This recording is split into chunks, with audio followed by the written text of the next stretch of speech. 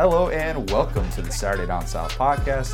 He is Chris Marler, the bearded Chris Marler. A little late on that from the club. Don't start, because I'm already feeling it today. I can tell. Week 8 is in the books. Week 8 will forever be known as the day that Ohio State died. Do you believe in rock and roll? No? That's a good song. That's a good song. That episode of The Office with the lady in the chair. Oh, I know. Chair lady. But the good thing is that for Urban Meyer, he's probably not going to remember last night. No, there's no chance. So, good Thoughts for and him. prayers to his heart. Yeah, Ohio State is still undefeated in Urban's book. He will totally just erase that from his memory. We had all favorites win in the SEC yesterday, which was, I think that's the first time this year that's happened, maybe? Since 1972. Don't check me on that. Since 1972. Yeah, that's yeah. Not believable at all. We will talk about that. We will, of course, talk about all things Mississippi State, LSU, Bama, Tennessee. We're going to get into some looking ahead to some Week 9 stuff, of course, with the world's largest outdoor cocktail party. But before we do, that. I know, I can't say it. It's Sunday morning. You're not allowed to say that, I don't think. Oh, well, I don't really care. Okay. Before we get into that, got to talk to you guys about our friends at Ticket City. SDS is excited to be partnering with Ticket City once again. You know it. We are partnering with them for all their ticket needs. Our relationship with them goes back several years as they continue to be a leader in the ticket space, especially for college football fans. Getting tickets for college football games could not be easier when using Ticket City, and they have the best prices. All you're going to do, you're going to use that promo code that we give every single pod, CMBF10. That's CMBF10. You're going to get 10% off your tickets now, whether it's for this upcoming Saturday or for later in the season. Get your tickets now on Ticket City.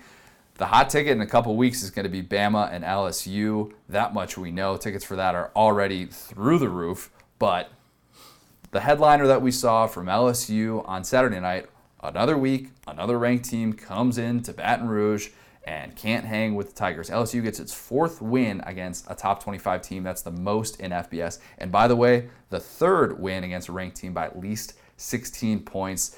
Convincing performance from LSU. Mississippi State's offense had no chance to move the ball. Yeah, so this game I watched most of this entire game. I got really heated at one point because I made a comment, very innocent comment on Twitter about how I was like, man, LSU's defense is nasty. Because, first off, Devin White's arms are incredible. I don't care how that sounds. His biceps, it's unreal. I can't imagine anyone being able to break a tackle from him. That's a good first thought on this game. Yeah, that's all I was talking about. Let me tell you about this linebacker's biceps. Body composition.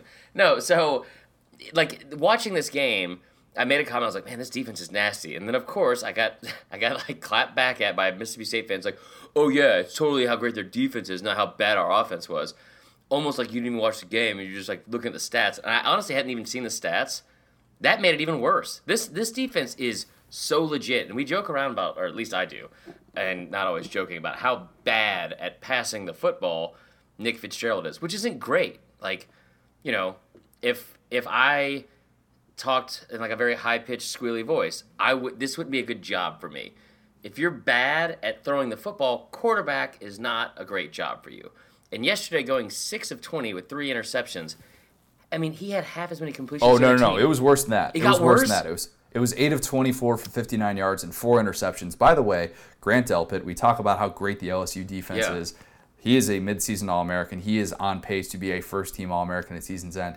He caught more passes from Nick Fitzgerald than any Mississippi State receiver because he had 2 interceptions in this game. Also, team high 10 tackles. He had a 4th down sack. Fitzgerald. He was stuffing the stat sheet. I mean, it was painful how bad this Mississippi State passing offense was against an LSU defense that was loading the box and still just did not care.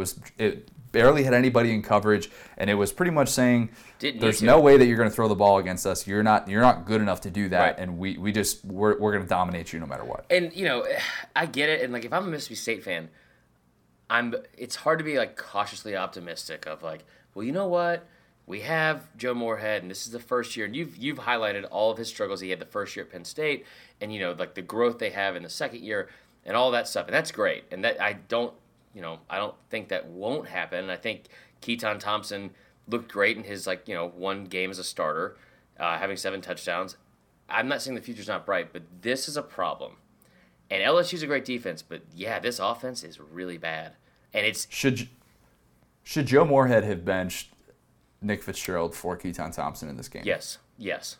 Early. And going forward, should Keaton Thompson be the guy? I mean, are we at that point? That is tough for me to say because in this instance, you're playing against Ole Miss, Nick Fitzgerald will light them up. Ole Miss's defense is terrible. But when you're talking about a game where you're coming off, you came off a bye week. You took 2 weeks to figure out how to score 3 points. When you're playing against a defense like this, and you obviously need a spark, and when you run this offense, and it's like, okay, when we run out of this offense with Nick Fitzgerald, we have to run the football. He is going to be the main highlight of this offense where he's going to be running the football. That's not going to get it done enough to beat this team. If you need a spark, you're trying to win a football game. So, yeah, he should have been benched at any point. And here's the problem with this game, because you could look at this and you could say, well, and this isn't to take all the blame off of Joe Moorhead. He has not been able to figure out ways to move the ball down the field in the passing game, and part of that comes back to him. The problem I have with it is you have situations like Grant Delpit coming in completely unblocked on 4th down, and Nick Fitzgerald can't realize that he needed to shift the protection, and that's a key situation that you're a senior quarterback. You've got to be able to recognize when that guy is sitting there at the line of scrimmage and you're not going to have anyone on 40's the him. mic. That guy that's drooling at the mouth and seems really angry right over our left tackle, that guy might be blitzing. Somebody check that out. I don't know if that's the pre-call snap read or whatever. What do you want to say? Or pre-snap read, but it's got to be close. And then there was his 3rd interception of the game, which came in the 4th quarter. When he throws that, he's got a wide open receiver going to the corner of the end zone. All he has to do is lead him. And Greg McElroy made a great point. Not only did he not lead him, but he threw the ball a second too late. And instead of an open receiver, he gets an LSU defensive back to come in and undercut the route, and it's an interception. And it's just like, these are mistakes right after Devin White gets taken out of the game.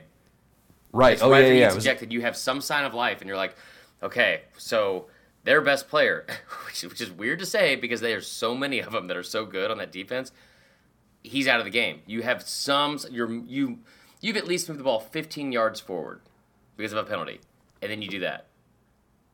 Yeah, it was ugly. The questions moving forward about whether or not Keaton Thompson is going to be the guy, those are going to be there in Starkville. That much we know.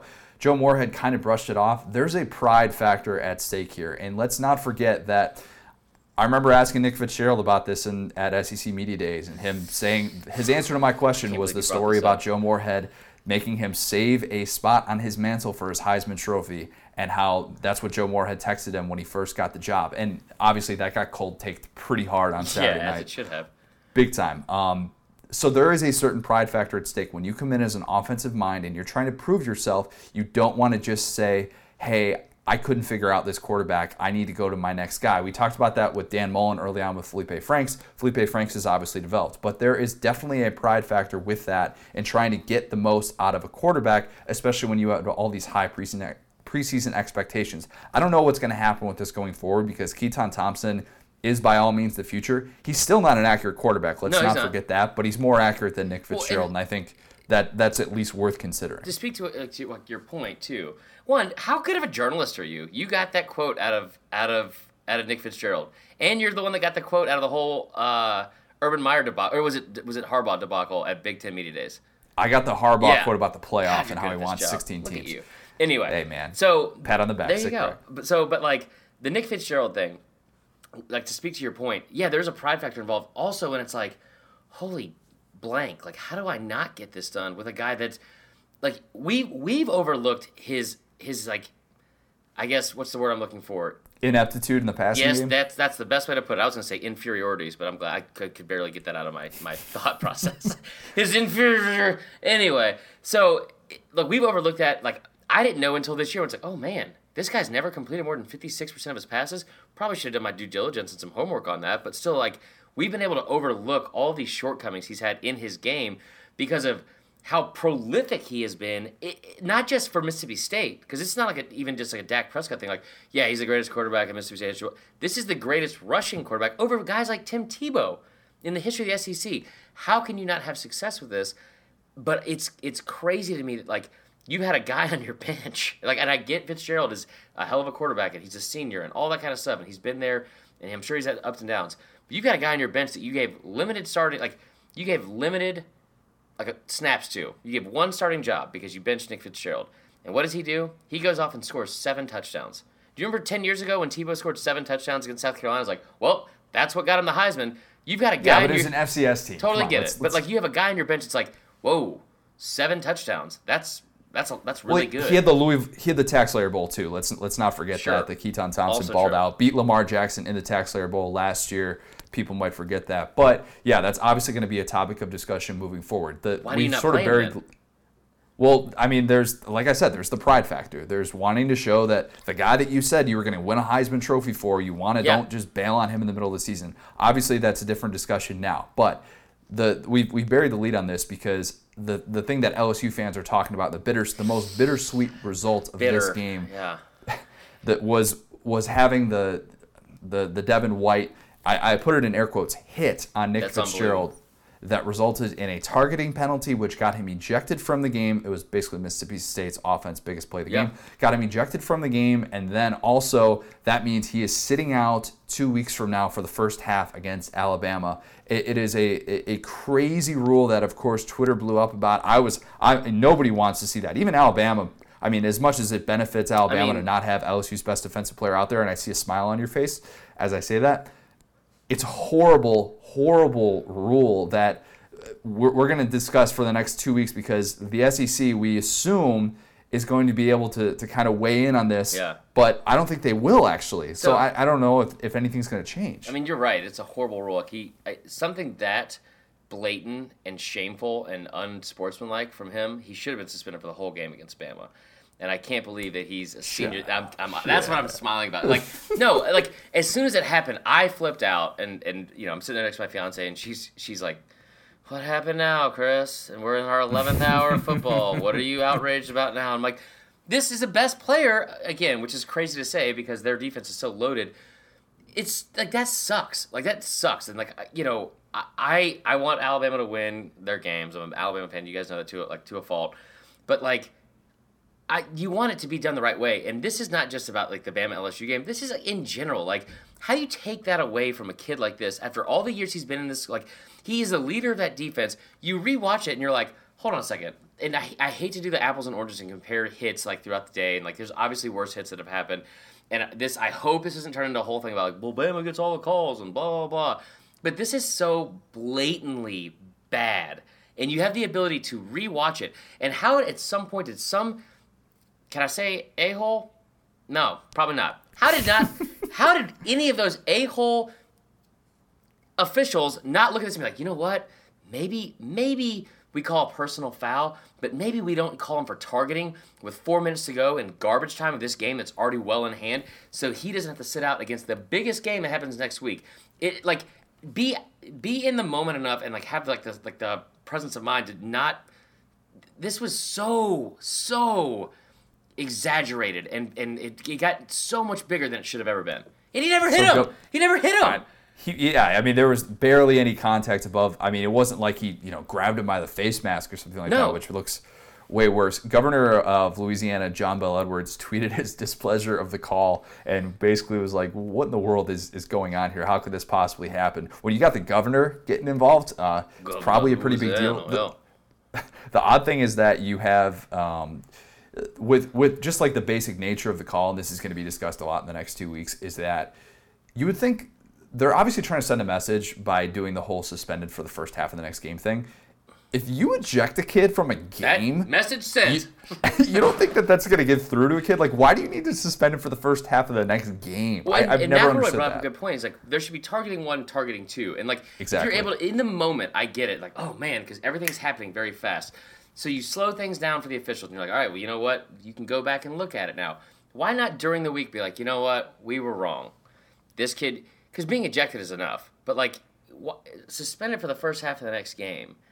DJ Swearinger would have never played it down in this conference. Like, he would have never played it down. Like, he would have played in the first quarter, he would have taken someone's head off, and everyone would be like, whoa! And then he would have never been able to play again.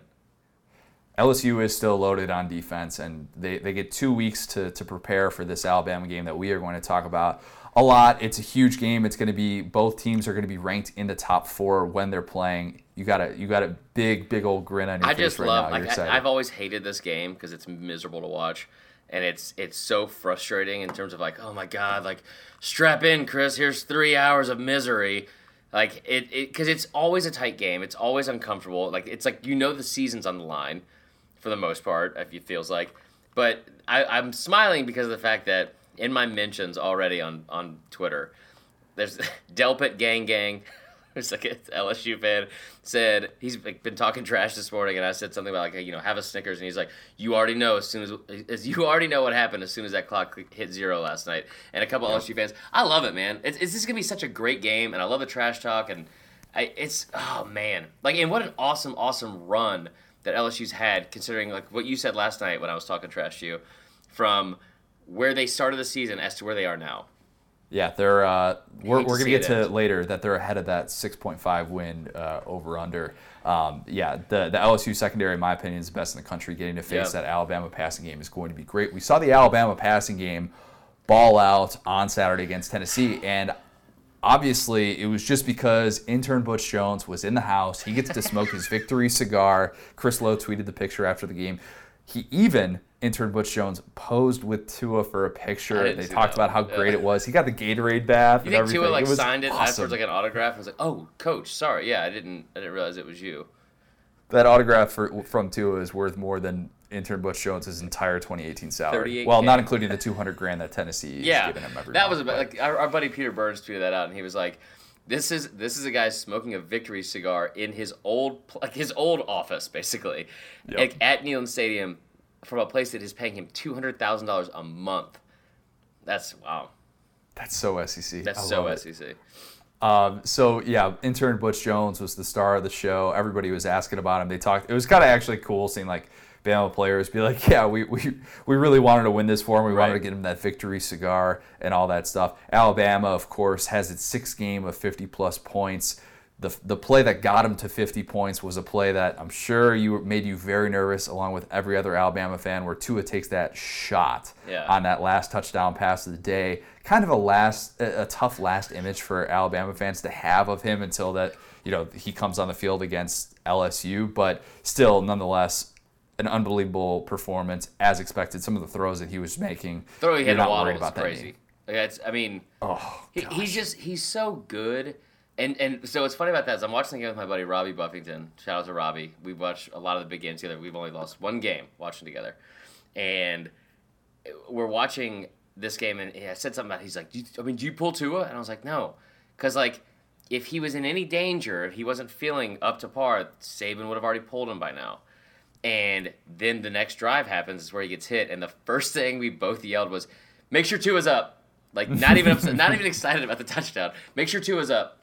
And then you look down, I was like, oh no. And like, I thought Robbie was going to have a meltdown. And, I think he's fine. I'm sure I didn't understand the whole comment from Desmond Howard about like his knee's going to give out soon. That was a lot. That was a dumb comment. A dumb comment to say on College Game Days. I understand it. I understood what he was trying to say, and that maybe you're just concerned that you don't want to overwork him, and that if you get him in these situations where he's scrambling, there was the one play where he scrambled for a first down, and it was very reminiscent of last week where he slides just past the first down marker. They called it a first down this time. They made the right call this time. But to assume that his knee is just going to give out, I don't really buy that belief. I mean, my knees, sure. I don't, but like Tua seems like he's in better shape to me. I will say this, and I want to turn the attention on Tennessee and the progress they made as a team and a program this weekend. But I do want to say this one thing, and this will be a little bit of a gloat. But what was really cool for me, and this is one of those things where a lot of Bama fans hate Tennessee more than they hate Auburn. Like, I mean, sure, they've never burned down their trees or wildlife or anything like that. Fine. Too soon. Yeah, fair. But they also hate. This is the one. Like, even like growing up, it's like, we lost at Auburn a couple years in a row, 5 years in a row, something like that. Like, that didn't hurt as bad as like, oh man, 7 straight years, because it was never close. Like, these games were never close against them. Like, Peyton Manning would just come out and just beat us like a drum. So, they showed a stat that the 21 points Tennessee scored was the most points they've scored on Alabama in 15 years. That is unbelievable. And they won by 37 points. I don't know what to say anymore because it's so stupid.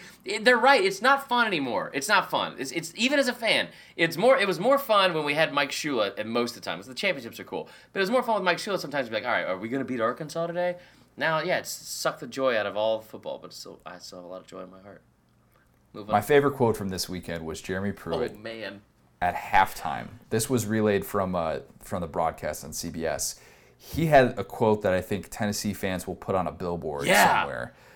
He said, apparently, this is according to CBS, what he said in the locker room at halftime when Tennessee is getting blown out of the water. He said, I promise you, I will recruit 25 other guys that will play the right way so we don't have to play in another game like this. Says that in the middle of the game. Dude, that's not even Doesn't say that in the post quote. game. The best quote to me was when he said he had the presence of mind and like this didn't come off in a bad way, or I thought like in a way to like laud Alabama. It was him. This guy has become one of the most candid interviews, and like I love it. Like I absolutely love it. And honest. He says stuff that like fans need to hear. And, like, people, I think, need to hear, like, no, this is where we are. Let's not sugarcoat it. And, like the whole thing, like Chad Morris, love him to death, congrats on the win.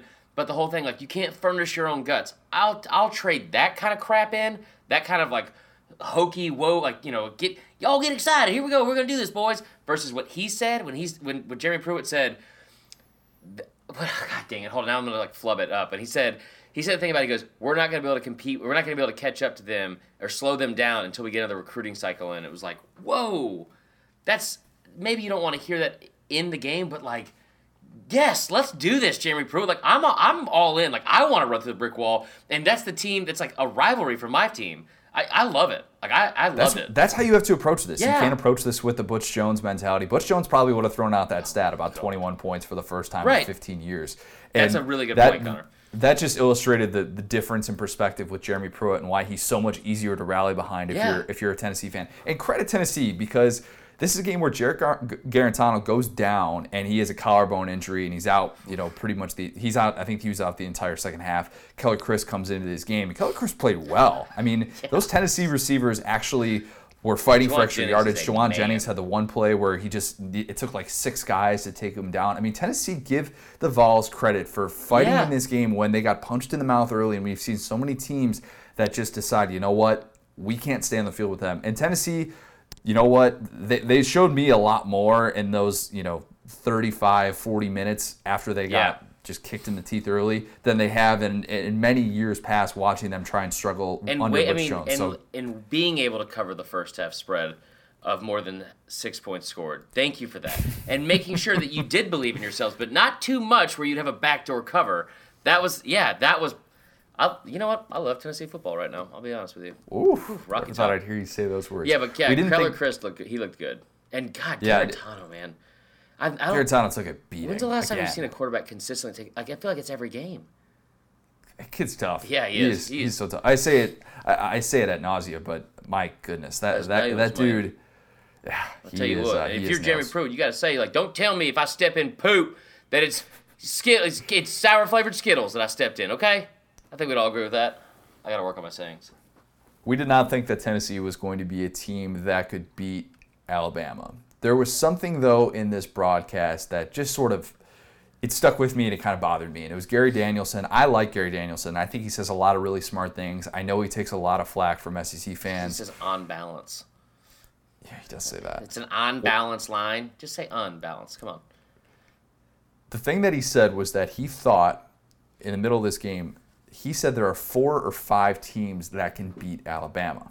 And I could not believe that he said that, because I think the point he was trying to make was that he thinks that there are 4 to 5 teams that on their best day could maybe take advantage of Alabama not being on its best day. Because in terms of upside, it's not even close. Alabama's upside trounces everybody in the country.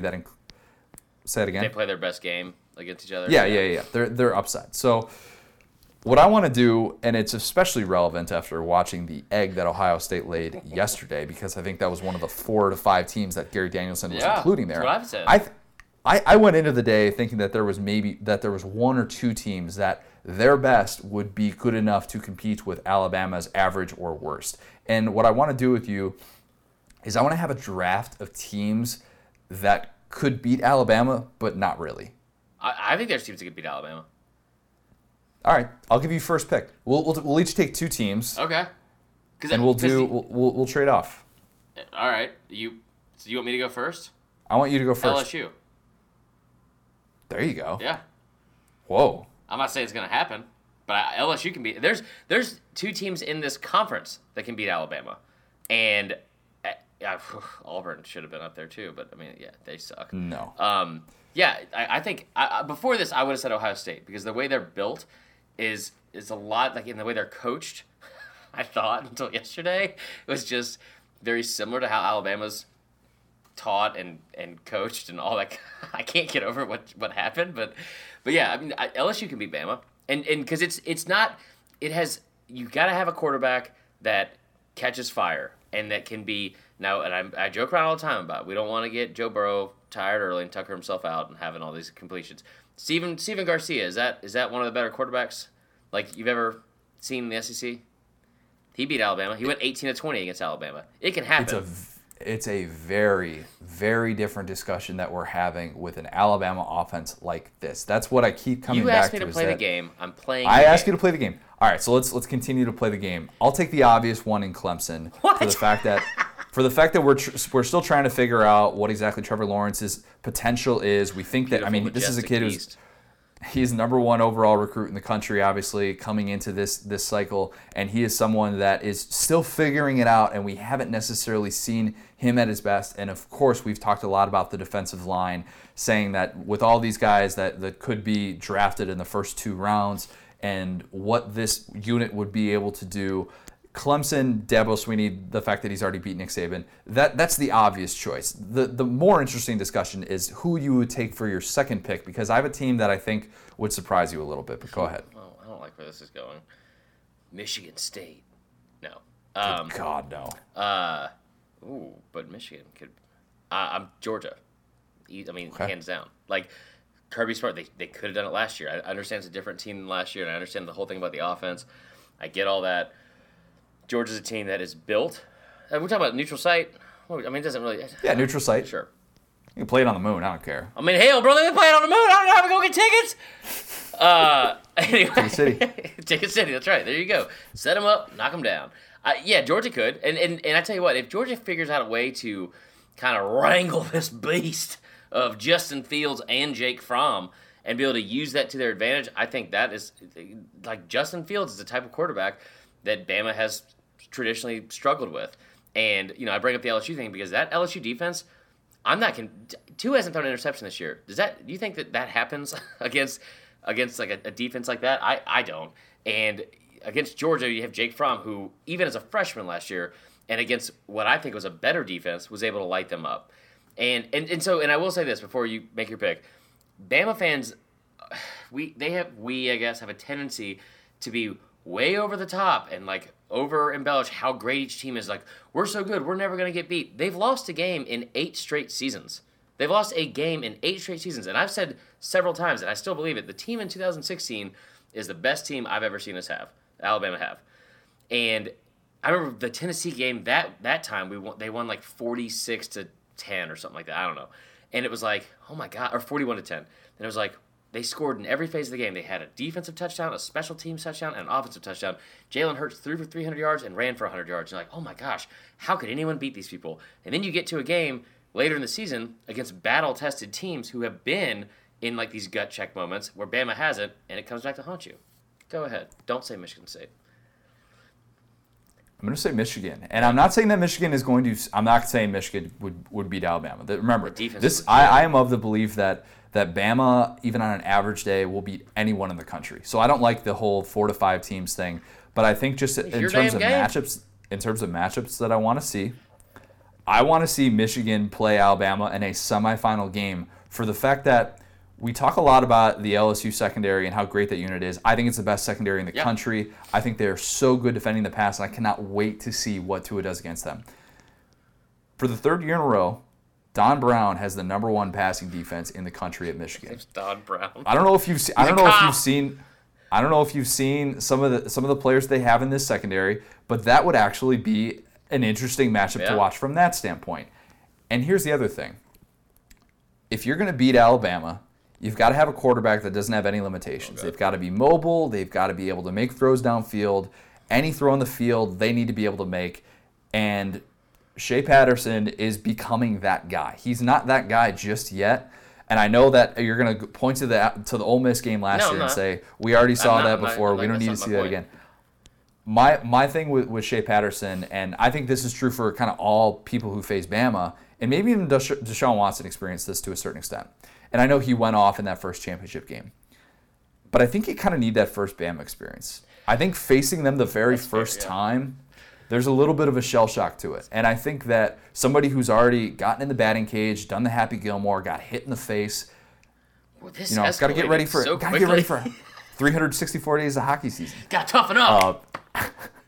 I think Shea Patterson has already had that experience, and I would love to see what this Michigan team would do, because I don't think that they would beat Alabama by any stretch of the imagination. Let's not get it twisted. But that's a matchup that is actually like kind of fun, and their strengths would actually be a little bit more conducive to a team staying in the game. They'd have a better chance of doing it than Ohio State. Are we forgetting? Sorry, I'm tired.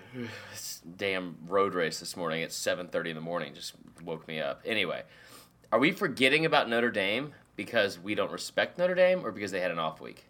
Because I know how prisoner of the moment you get.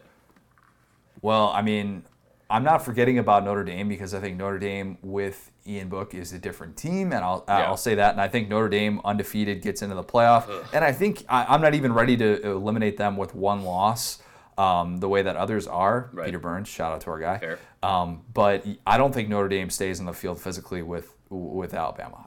I think there's no chance in the world that they have the offensive firepower to hang with them. I think that battle gets ugly in a hurry. And I'm not just thinking of the 2012 National Championship. I'm thinking of watching this team basically go back and forth with Vandy. I'm just saying, a guy named Shea isn't going to beat Alabama. You got to have a traditional Christian name. It's got to be Tim. Chad. John. Well, that's messed up. Bo. That's okay. You know what? We're done here. I'll take my medicine. You own me. Dynasty is dead. Now, can I get this off my chest now? The Ohio State hate? Yeah. Go ahead. Okay, so here's the thing, guys. You got hate in your heart. Let it out. And there are a few things I hate in the world more than Ohio State. Traffic. Yellow starbursts. When Gary Danielson says on balance instead of unbalanced. It drives me crazy. But here's what I hate more than all that, and that's Ohio State football. Now, I'm bringing this up because this is a team that I thought was going to be good enough. They're out of the playoffs, right? They are out of the playoffs. They would no playoff team has ever suffered a loss of that many points and made the field. And a lot of stuff can happen. I don't think they're in control of their own destiny anymore. I'll say that. So, and I bring this up, and I don't want this to be an Alabama thing and come off as like a homer for that. This is strictly so people understand why Ohio State should have never made the playoff last year, why they shouldn't make the playoff this year. That loss. So, first off, I didn't realize this until like 3 minutes at the end of the game. And Purdue's not a bad football team. That number 4, that kid could play anywhere in the country.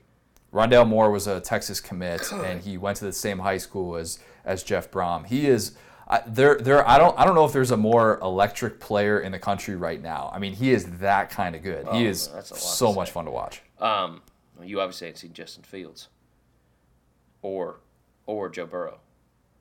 I mean, yeah, exactly. They're up there too. Joe Burrow is electric in every single way, in every single facet. Anyway, but here's the problem I have with this. So Ohio State last night lost by 4 touchdowns in a game they attempted 73 pass attempts. They lost by 4 touchdowns to a team that lost also at home to Missouri or Missouri. You're forgetting that they lost at home to Eastern Michigan, but yeah. What? Yes, that's another thing. They lost at home to Eastern Michigan and then beat the vaunted Ohio State Buckeyes by 4 touchdowns. So Ohio State's last 4 losses, all 4 have been by more than 14 points. Now, this is not me throwing the stat out there. This is Brad Edwards. In 12 seasons at Alabama, Nick Saban has never lost a game by more than 14 points. Just put that in comparison. Like, you cannot keep excusing, like, we had one bad game, and so you got to give us the benefit of the doubt. No. They should be out of the playoff hunt. I hate Ohio State. They lost to another unranked team. They got embarrassed by another unranked team. Their last 2 losses are by combined 30 points. And guess what? They're both to teams that were unranked. That's all I got to say. It's pretty bad. It's pretty bad. There's no doubt about it. A lot of stuff is going to happen in the next, I'd say, 2 weeks to really kind of get a better picture of this thing. The first playoff rankings come out a week from Tuesday. We will definitely be talking about those. And yellow starbursts are the worst. They are the worst. I'm glad you brought that up. Yeah.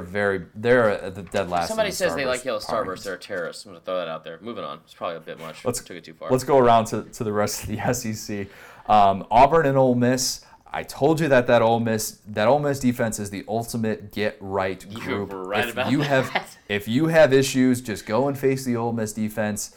They will make sure that you get your yards, you get your points, they get you off the hot seat. No, Gus Malzahn's not off the hot seat, but Ole Miss defense ends up allowing Boobie Whitlow to rush for 170 yards. Auburn wins this game 31-16. Finally, the drought of 100-yard rushing performances is over for Auburn. So, golf clap for that. Yep. So get this. This is my favorite stat. Auburn had 269 rushing yards in this game. 269. Nice. Yeah. Ole Miss is now allowing 265 rushing yards per SEC game. So Auburn basically ran for the average amount that Ole Miss usually lets up. Ole Miss has still not figured out what the art of tackling is, and I feel bad for our guy JT. They're so bad at tackling. It's mind-boggling. Like if you sit down and watch Ole Miss for 60 minutes and count the missed tackles, try a drinking game. I don't know how you don't lose your mind. This game was a complete disaster for that Ole Miss defense after getting off to kind of what looked like a promising start, and Gus Malzahn was having to make some tweaks in this game. He brings in they bring in who is it, Malik Willis, and he ends up getting a couple of spot snaps in this one just to try and spark the offense. But then he realized, oh wait, we can be super one-dimensional and still win this game, and that's what happened. So, and I don't want to start off with a negative thing, but I have to address it before I forget. Boobie Whitlow fumbled at the 1 yard line again, didn't he? Yeah, but Auburn recovered it this time. Thank God, so. Yes, because I couldn't have watched that happen for Auburn fans again. That was tough. Auburn looked good. Stidham finally, and it took a while. He looked not great early. He was off. I mean, there was a couple throws early in that first quarter when they were going like if you're looking at TV left to right. So basically, like where you were in the press box, like that's how they were moving on the field. He threw a couple of passes in that end zone that weren't even close. He had one to Sal Cannella in the back of the end zone. He had one, I forgot who it was, but like in the corner, like the left part of the end zone, that he overthrew by a good 10 yards. But he finally settled down, looked pretty good, ended up with a pretty good day statistically. And yeah, the running game, that's the biggest thing. Like, I don't care about Stidham. He can throw 50% of his passes and complete that percentage the entire year. Auburn, in this offense, their success is based off of them being able to run the football, and it was good to see them get back to being able to do that. That was the obvious big takeaway from this, and now Gus Malzahn gets that 5th win, and you assume that bowl eligibility now is pretty much in the bag, which if they lose this game, all of a sudden you really start to question that with the remaining schedule that they have. Yeah. The big takeaway I have from watching Vandy in Kentucky. Oh my God. So I should have said this before with Nick Fitzgerald too. But I said this to shout out Brad Crawford, 24/7 Sports. Hey, Brad. Good friend of SDS. I said this to him too because he was commenting on how the rushing of Terry Wilson, neighbor Terry Wilson, our good friend. It's just that's all he has, and he never has to throw the ball. So here's what I think we should think of this now. When it comes to watching Nick Fitzgerald and Terry Wilson play the quarterback position, let's just tell ourselves that they're running the Wildcat. Yeah, sure. That's fine with me. Because I love Terry Wilson. I love Scotty Phillips. I love these people, man. I've been neighbors with them in this cul-de-sac for damn near 11 years now. All right, I've seen Terry Wilson's kids grow up. No, I haven't seen any of that happen. I mean, I coached his youngest in Little League last year. Really good. But yeah, this is it. You keep I'm sorry. I'm trying my best to figure out the best way to say this. Let's just focus on the positives today, okay? 'Cause 3 completions for 18 yards Terry Wilson had in this game. 3 of 9. Do you think that you could go out there and complete 3 passes right now? Let's play hypothetical, unfair situations that have no impact on the game at all. But, do you think you can complete 3 passes? Hell, I know I can complete 4. I don't think I could. Okay, I'll be honest. I think I'd struggle with the pass rush. I'm irrational to think that I could do it. But regardless, I keep saying, and this will be the positive note for this, they can't be this one-dimensional. And maybe they can't be against teams that are better than Vanderbilt. I don't know. But this is impressive to see a team with this big of a limitation in the passing game, because this is not the first time he has looked this bad. Okay? Like, this has been a season-long thing. Their lone loss is on the road in one of the toughest environments against a ranked Texas A&M team that also took Clemson down to the wire. So it is almost that much more impressive to see all of this entire workload and this offensive production and success rests on the shoulders of Benny Snell. And at one point yesterday, when it was tied 7-7, their go-ahead score in the fourth quarter, they had a 12-play, 80-yard drive. And on that drive, Benny Snell had 10 carries for 74 yards. It is a one-man show in Lexington, besides Cash Daniel. And, I mean, at least on offense, it's a one-man show. And it's almost, I will say, that much more impressive to see what Snell has been able to do on the ground. The Benny Snell Heisman campaign. We just want to get Benny Snell to New York. That's all I really want. We know Benny Snell's not going to win the award. Let's not get ahead of ourselves. That should have been his moment last night. But it was against Beating Vandy by 7? No, but that's not it. Remember they had when Ingram won, they were like, he just had his moment. They beat an unranked South Carolina team, and he had 6 straight carries, whatever. I mean, that's impressive. If you have to get this win against Vanderbilt. I know it's Vanderbilt, but 12 plays, 80 yards, and 10 carries for 74 yards, it's impressive. The Kentucky offense, I'm very interested to see how they deal with the Georgia defense that you think is going to keep improving. We'll get a little bit more insight to the Georgia defense as to how they perform against Florida this weekend. But before we get to that discussion, look ahead to Week 9, let's hit on very briefly the 2 SEC teams that played non-conference games. That was Mizzou and Arkansas.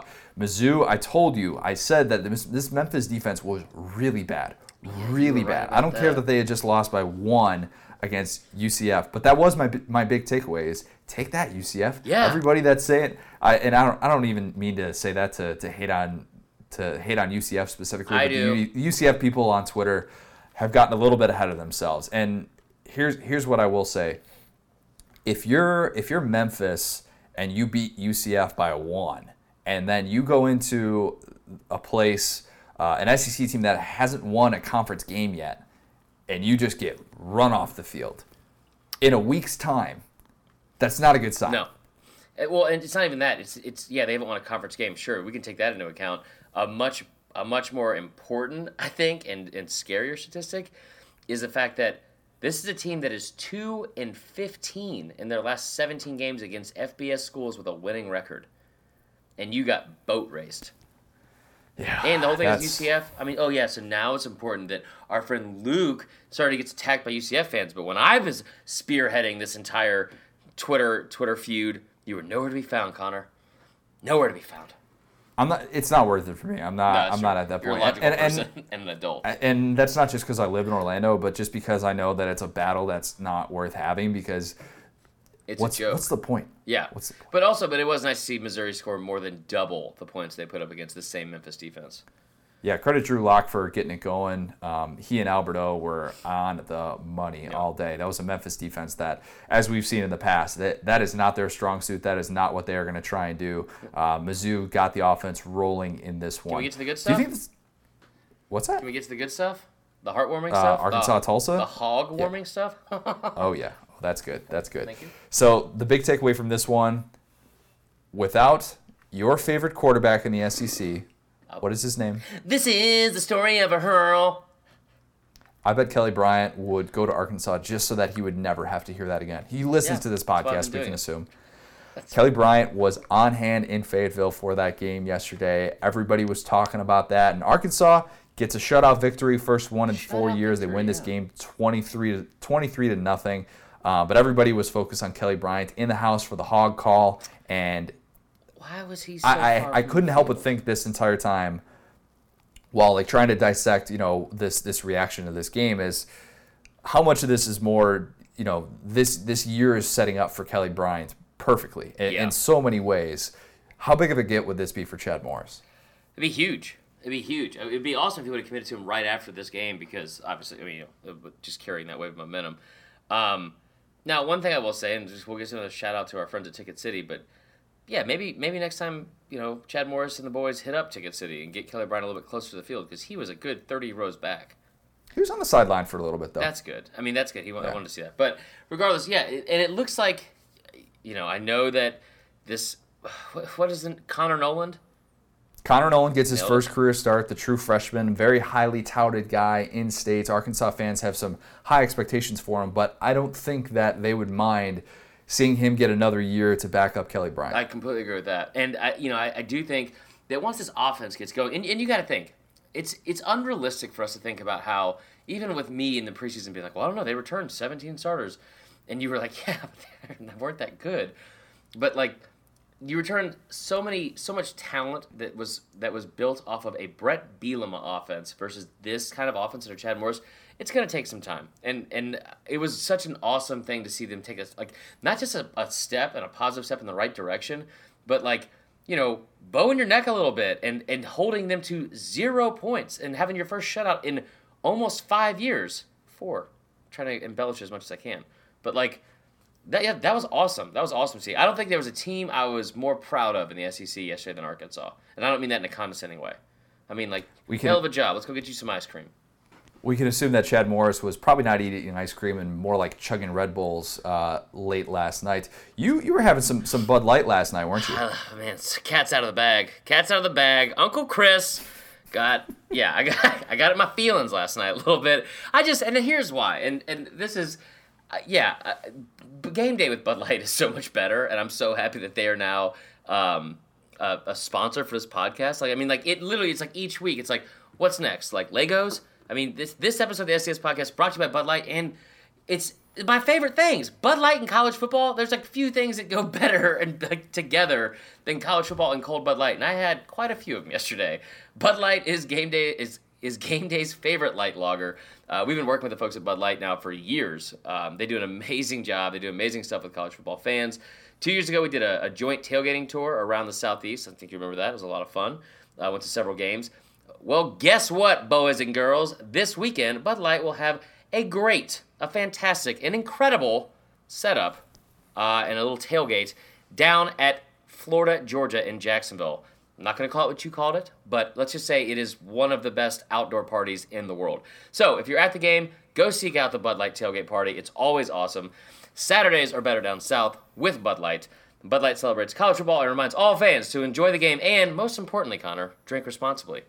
Now, that's one thing I will pat myself on the back yesterday. It just made the entire day was just so great. I had some chili, I had some Bud Light, and I got to watch just one of the greatest days of college football I've had in a very long time. It's like getting a little bit cold outside. Oh, God. I love everything. I'm so happy. It was 72 this morning in Orlando, so I know not what you're talking about. It was 43 here. Whoa. Do you know how good that is for my sweat? That is very good for your sweat. And I'm just going to say one more thing about this, the whole Bud Light thing. At one point last night, Connor, I took I don't want to put Bay on blast, but she bought a 6-pack instead of 12-pack, and you know how I feel about that. But at one point, we were able to take the 6-pack and just put it outside. It was still cold, not even in the fridge. It's that time of year. Yeah. It's a beautiful thing. Or so I hear. I was going to set the over-under for your Bud Lights yesterday at 7.5. That's not part of the ad read or anything. But what do you think the answer is? Because you know how emotional I got at the end of the night. I love everyone. You guys are the best. It was over 7.5. Over a long day, though. That's not bad. Yeah, I mean, there's a lot of hours in the day, Yeah. Got to stay hydrated. Let's play our favorite game. That is Guess That Line. America's favorite game. Yeah. We guess the lines for the Week 9 games because we're recording this before they come out. So there are only 5 games in the SEC in Week 9. Week 9. It's fine. We're there. We've already passed it. You don't have to whisper anymore. I know. They are all SEC games, though. We've talked a lot already about the Florida-Georgia game. But let's start off with guessing the line for a very hotly contested game between Vandy and Arkansas. All right. We know that Vegas loves Vandy. Let's keep that in mind. What is your guess for this? Ooh, I'm between 2.5 and 4. I'm going to say Arkansas is going to open as a 3-point favorite. Wow, that's a lot. I don't think it's going to be that much. I think Arkansas is a 1-point favorite to open. And keep in mind that Arkansas is still working for that first win against a Power 5 team in the Chad Morris era, so let's not forget that. And Vegas loves Vandy. Vegas was right about Vandy. We criticized Vegas for not having a bigger spread for that game against Kentucky, and then sure enough, all Vandy does is go in there and cover. Nobody gets out of Kroger Field alive, as we were told by our good friend Luke Del Rio. Except Luke Del Rio got out of Kroger Field alive, Twice. But whatever, that's beside the point. Speaking of Kroger Field, they will not be there this weekend, but Kentucky and Mizzou, that game is at 4 p.m. On SEC Network. What do we think Kentucky is going to be? Can we assume Kentucky is going to be favored? No. You don't assume Kentucky is going to be favored at Mizzou? No. Whoa. First off, hey, All right. quick shout out to Mizzou's helmets. Those were badass, man. The Block M. That was the pretty Rock. cool. That was pretty Legit. cool. Oh, yeah, the Rock M. That's my bad. Sorry, it's not your fault. Anyway, I will take Kentucky. You know what? I'll take a pick 'em. I think I mean, it's gonna be less than 3 points. That much we know. I'm gonna say Kentucky is favored by 1.5. Okay. I feel like you. 1.5. Very, very close. This will be a tough game to judge movement on, because I think that a lot of people are gonna look at what Terry Wilson did and think Terry Wilson compared to Drew Lock. We compare quarterbacks. That's what we do. Yeah. But I don't know. This game, while spoiler alert, I'm going to pick Kentucky to win this game. But I still question how much that's going to have an impact after watching what Drew Lock did against Memphis compared to Terry Wilson basically deciding that passing wasn't important. You know what? I won't say pick 'em then. I'll say Missouri by 1.5. How about that? Actually, screw it. I already said pick 'em. Anyway, next game. A&M at Mississippi State. Mississippi State is going to continue to have these small spreads just because, by the way, shout out to that defense, because that defense played its heart out. That the best scoring defense in the country did what Georgia couldn't do, which was keep the LSU offense at bay. And I think that Mississippi State is going to, while the possibility of them finishing with a winning record in conference play is, pretty much gone. Yeah. I do think that Mississippi State gets the benefit of the doubt in this one and is... No, never mind. A&M's going to be a 2.5 point favorite on the road in Starkville. Okay, I'm going to go... That's kind of what I was going to say. I'm going to go the opposite way. I'm going to say Mississippi State is a 1 point favorite. We're overthinking this already. By the way, shout out Mike Elko. I talk about Mike Elko every single week. The stat that I threw out there... I say it on Twitter a lot. The stat that I threw out there on Twitter about A&M having the third best run defense in the country. They've faced Benny Snell, they faced Alabama, and they faced Clemson, and they're still that good against the run. That does not bode well against a Mississippi State team that, let's be honest, they are as one-dimensional as it gets. I wouldn't use the T word. I'm projecting. Speaking of the T word, moving on. Tennessee heads to... You said you liked Tennessee. You said you liked Tennessee today. I didn't say I didn't. The T word was Tennessee, not trash. I know, but saying that they're the T word implies that they're a swear and you can't say them. Okay, that's not what that implied at all. Good God. Sorry, I took it to another level. Man, anyway, so they're playing the S word. Nope, all right, that was too much. Take a laugh. Okay, I'll take a laugh. I'll sit this one out. Go ahead and introduce the game. I think that South Carolina, coming off of a bye week, I think South Carolina is favored in this game, but it's also really, really close. We have a lot of very tight spreads, I think, this upcoming week. I think South Carolina maybe... Say it with your heart, Connor. I think 3.5. Is that too much for South Carolina to be favored by? What? Say it again. South Carolina favored by 3.5. I like that. I think that's good. I'm going to say South Carolina favored by 2.5. 2.5. Yeah, I don't know. I just think that there might be a tendency to just kind of throw out the Alabama game with Tennessee, and we're just going to look a little, because that's the outlier game Carolina's for everyone. Carolina's coming off a bye week, though. I know Carolina coming off a bye week, maybe. No, that's not going to happen. I'm not even going to throw it out there because we're not going to see Michael Scarn, and it's going to make me really sad. But why don't we get to everyone's favorite segment? Because you know who just came in here, right? It's Sunday. Whoa. We got to do our last one. We skipped one here. Oh, okay. You guess what the Florida-Georgia line's going to be. Oh, my God. Did you just... Yeah, you just said it. I knew you were going to say it. I hate everything right now. I've been trying to be so nice this episode. Now you've ruined everything. I'll be as simple as possible. See what I did there? That's their song on the radio right now. I think Georgia is a touchdown favorite. Connor, Georgia already is a touchdown favorite. The line already came out. So that's why I thought that? You're spot on with it. So I cheated. Maybe subconsciously I already had that in my head, and I just kind of knew. You're better at this than me. I think that's the main takeaway. Is it really a touchdown? Okay. Well, hold up. I'm very impressed with myself. You ought to be. Yeah. Okay. Let's go to our favorite segment. Do we have him? Is he with us? Yeah. He just got here. It's 12:36 right now p.m. In Atlanta, which means we've officially been able to start drinking for brunch for the last 6 minutes. And oh boy, hold on. Oh, what's up, Coach O? Somebody's feeling themselves right now. He's still wet. How are you still wet? Did you see, by the way, the Coach O, you squeezing the water bottle on your face? That's one of the most giftable moments of the college football season right there. That was my Coach O face, kind of. It was a good day. We had a good day. We went down there. Are we starting right now? I'm all feeling myself. All right. We got bye week. I'm on island time. Coach O, you were you knew this preseason that everybody was saying the over-under win total was a very hot topic of discussion. 6.5 wins for LSU. The schedule's too difficult. You're going to have your first season not getting to 8 wins of the 21st century. All that stuff. You are now 7-1. You said to Vegas, "Hey, you're stupid." Coach O, I'm very curious what your thoughts on just all things Las Vegas are. I swear to God, Colin, one time you gonna come in here, you gonna intro me the right way, the way I deserve to, an honor. I'll do it myself. Let's get to your song. Like I always do. Dum, dum, dum, dum. In the eye of the tiger, in the thrill of the fight, rising up to the challenge of water. A lot of water in that game. How you doing there, Colin? Pretty good? All right. Now, listen, I know a lot of y'all come in here and in your favorite segment. A lot of you hate the segment. Either way, we going to do the segment. And I want to let you know, I hope all you had a good Saturday. I know it wasn't as good as my Saturday, especially if your name Nick Fitzgerald. Okay. Boom. Anyway, moving on. Next thing. Yeah.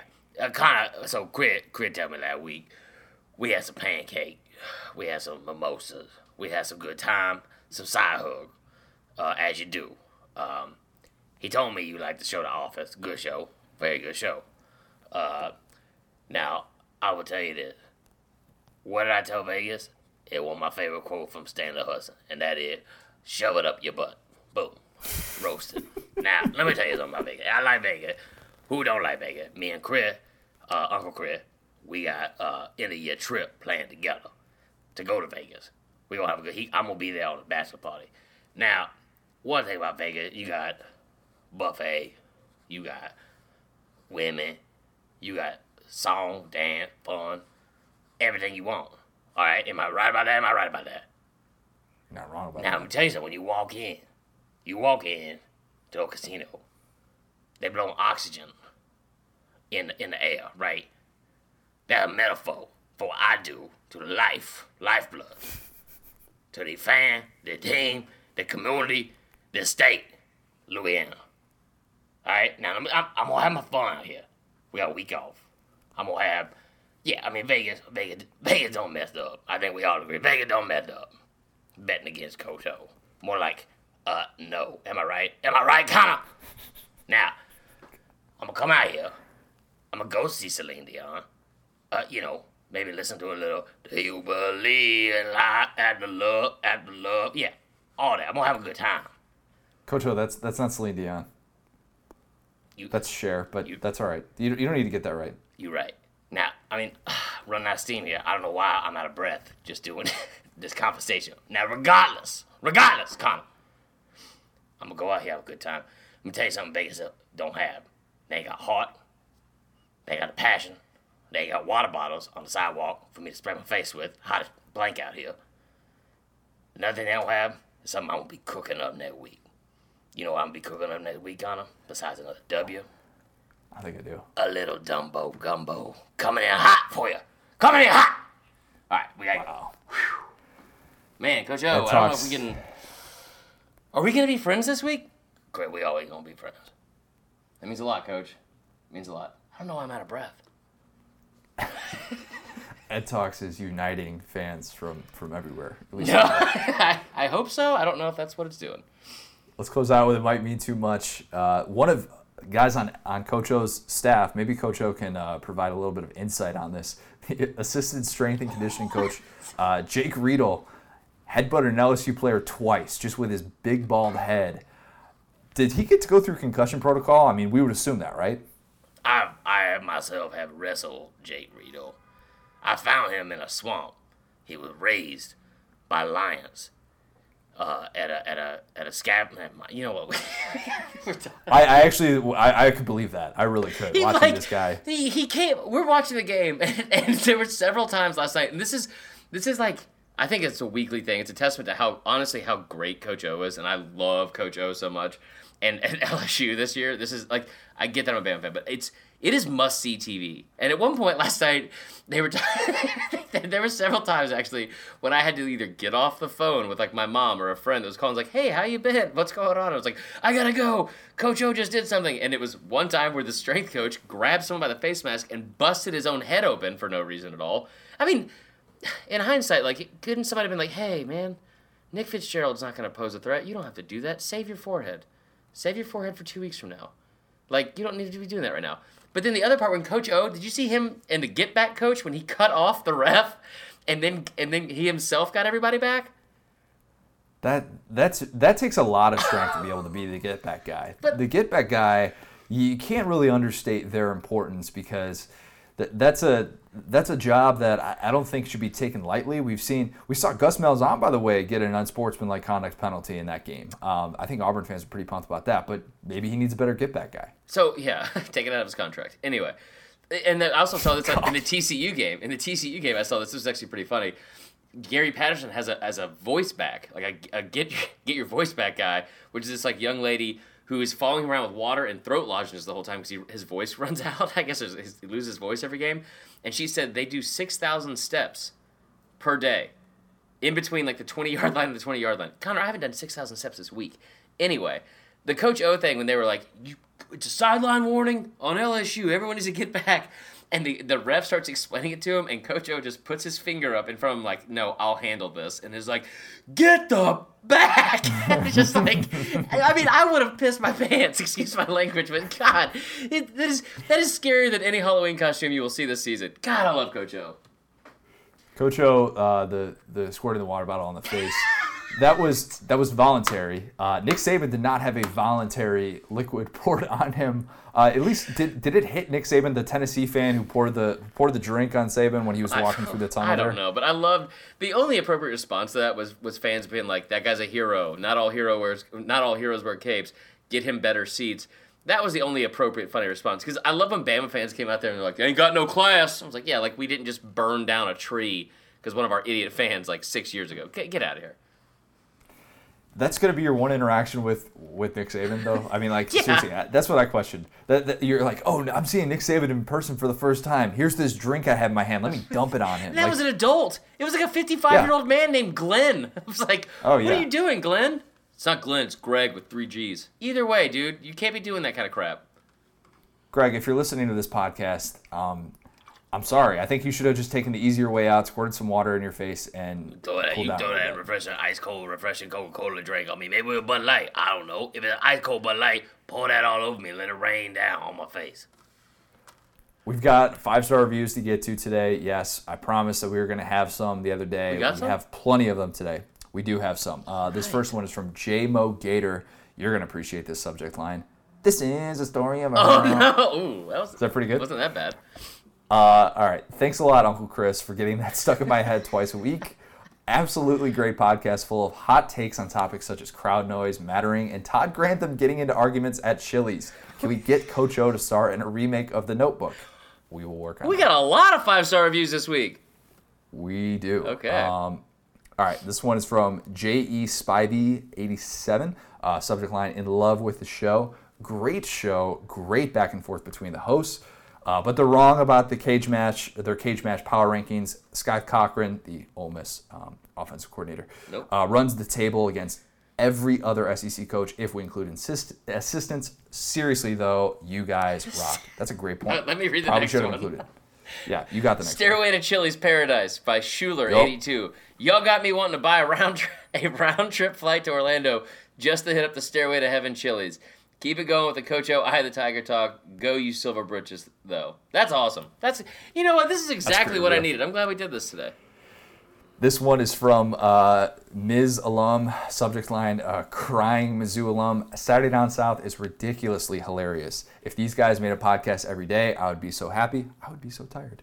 Every Monday and Thursday morning, I wake up and immediately check to see if the new episode is uploaded. The Coach O impressions and jokes make me bust out laughing in the middle of my quiet office. Here's hoping that we're doing that for you on a Monday morning if you're listening to this now. Future us will know if that happens, but here's hoping. Next from Jordan with an E _, Rogers with a money sign. Hot take. It says, second best college football podcast. Not as good as the Mazodcast, but still worth a listen. Oh, thanks, guys. Appreciate that. Shout out Mazodcast. Yeah, they're great. They do some good work. I do love that stuff. Really and TJ Moe is awesome. He's always on point. Yeah. Really good stuff. Last 5-star review for you. This is from Apesti? Probably Apesti. Sorry for completely butchering that. Subject line, Georgia Bulldog living in Pac-12 country. What? So good, I've got my Pac-12 fan coworkers hooked on it. Wow, thank you. Unfortunately, as a Georgia Bulldog, that meant walking into work Monday morning and being trolled in the Coach O voice. That is, so awesome. I know that I've been overly emotional and like yesterday in college football at one point, oh, you're back, good. At one point yesterday, I was like the Tyler Strong thing, we talked about how incredible that was at Purdue. And at one point, my fiance looked at me and she goes, "Are you okay?" And I was like, there's like tears coming out of my eyes. And I just look at her and go, I just love college football so much. This just made my day. Like, and maybe it is because I had those Bud Lights last night. But thank you so much, guys. This is really nice. It's not even my birthday. Please continue to send those in. We love the 5-star reviews. We are officially, I think we're getting to the point where we're on okay terms with Jordan Rogers after our Tom Hart interview. Okay. I think we're going to be willing to put our internet beef aside, let bygones be bygones. Tom played the role of peacemaker in that. Nice so move, Tom Hart. So we will let you guys know when we want you to flood Jordan Rogers' mentions. But for now, we can just take a break. Just flood our mentions. Yeah, just flood ours. That's totally fine. Make sure you're watching Facebook Live. I love flood mentions. New Facebook Live time for Monday nights. 8:30. Correct? 8:30. Didn't think this one through. Fiance's 8:30. not thrilled. We've got Saturday morning still as well. Uncle Chris going to get you some money. Follow us on Instagram. You're killing the Instagram game still. I say that every week, but it is so true. At Saturday Down South. By the way, also make sure, I know I probably don't promote like our content on SaturdayDownSouth.com enough, but seriously, we're going to have some really cool things this week. Shameless plug alert. I've got some very interesting stuff that's coming out on Monday at noon, I believe. The next great Alabama quarterback battle. Oh my God! Oh, this is actually. I'm pretty excited about this. We're gonna talk. I got to talk to some really great people for this story. We're gonna talk a lot more about that on Wednesday. Make sure you're following us on Twitter. I appreciate that. That means a lot. At the STS Pod, at C Marler STS, at CJ O'Gara. We are moving on to week 9. Oh my gosh! Next time Alabama and LSU play, it's gonna be November. Oh, and real quick, I know we already mentioned it, but let's say it again. If you are in Jacksonville, hit us up. I'll be down there giving away a bunch of free stuff. I'll also be doing some stuff at the Bud Light Tailgate. But if you are in Jacksonville, I've never been. I've always wanted to go. That's one of those things where, like, my mind is telling me no, but my liver is telling me yes, or maybe the other way around. I don't know. Either way, if you are in Jacksonville, please hit us up. We should be down there. It should be having a great time.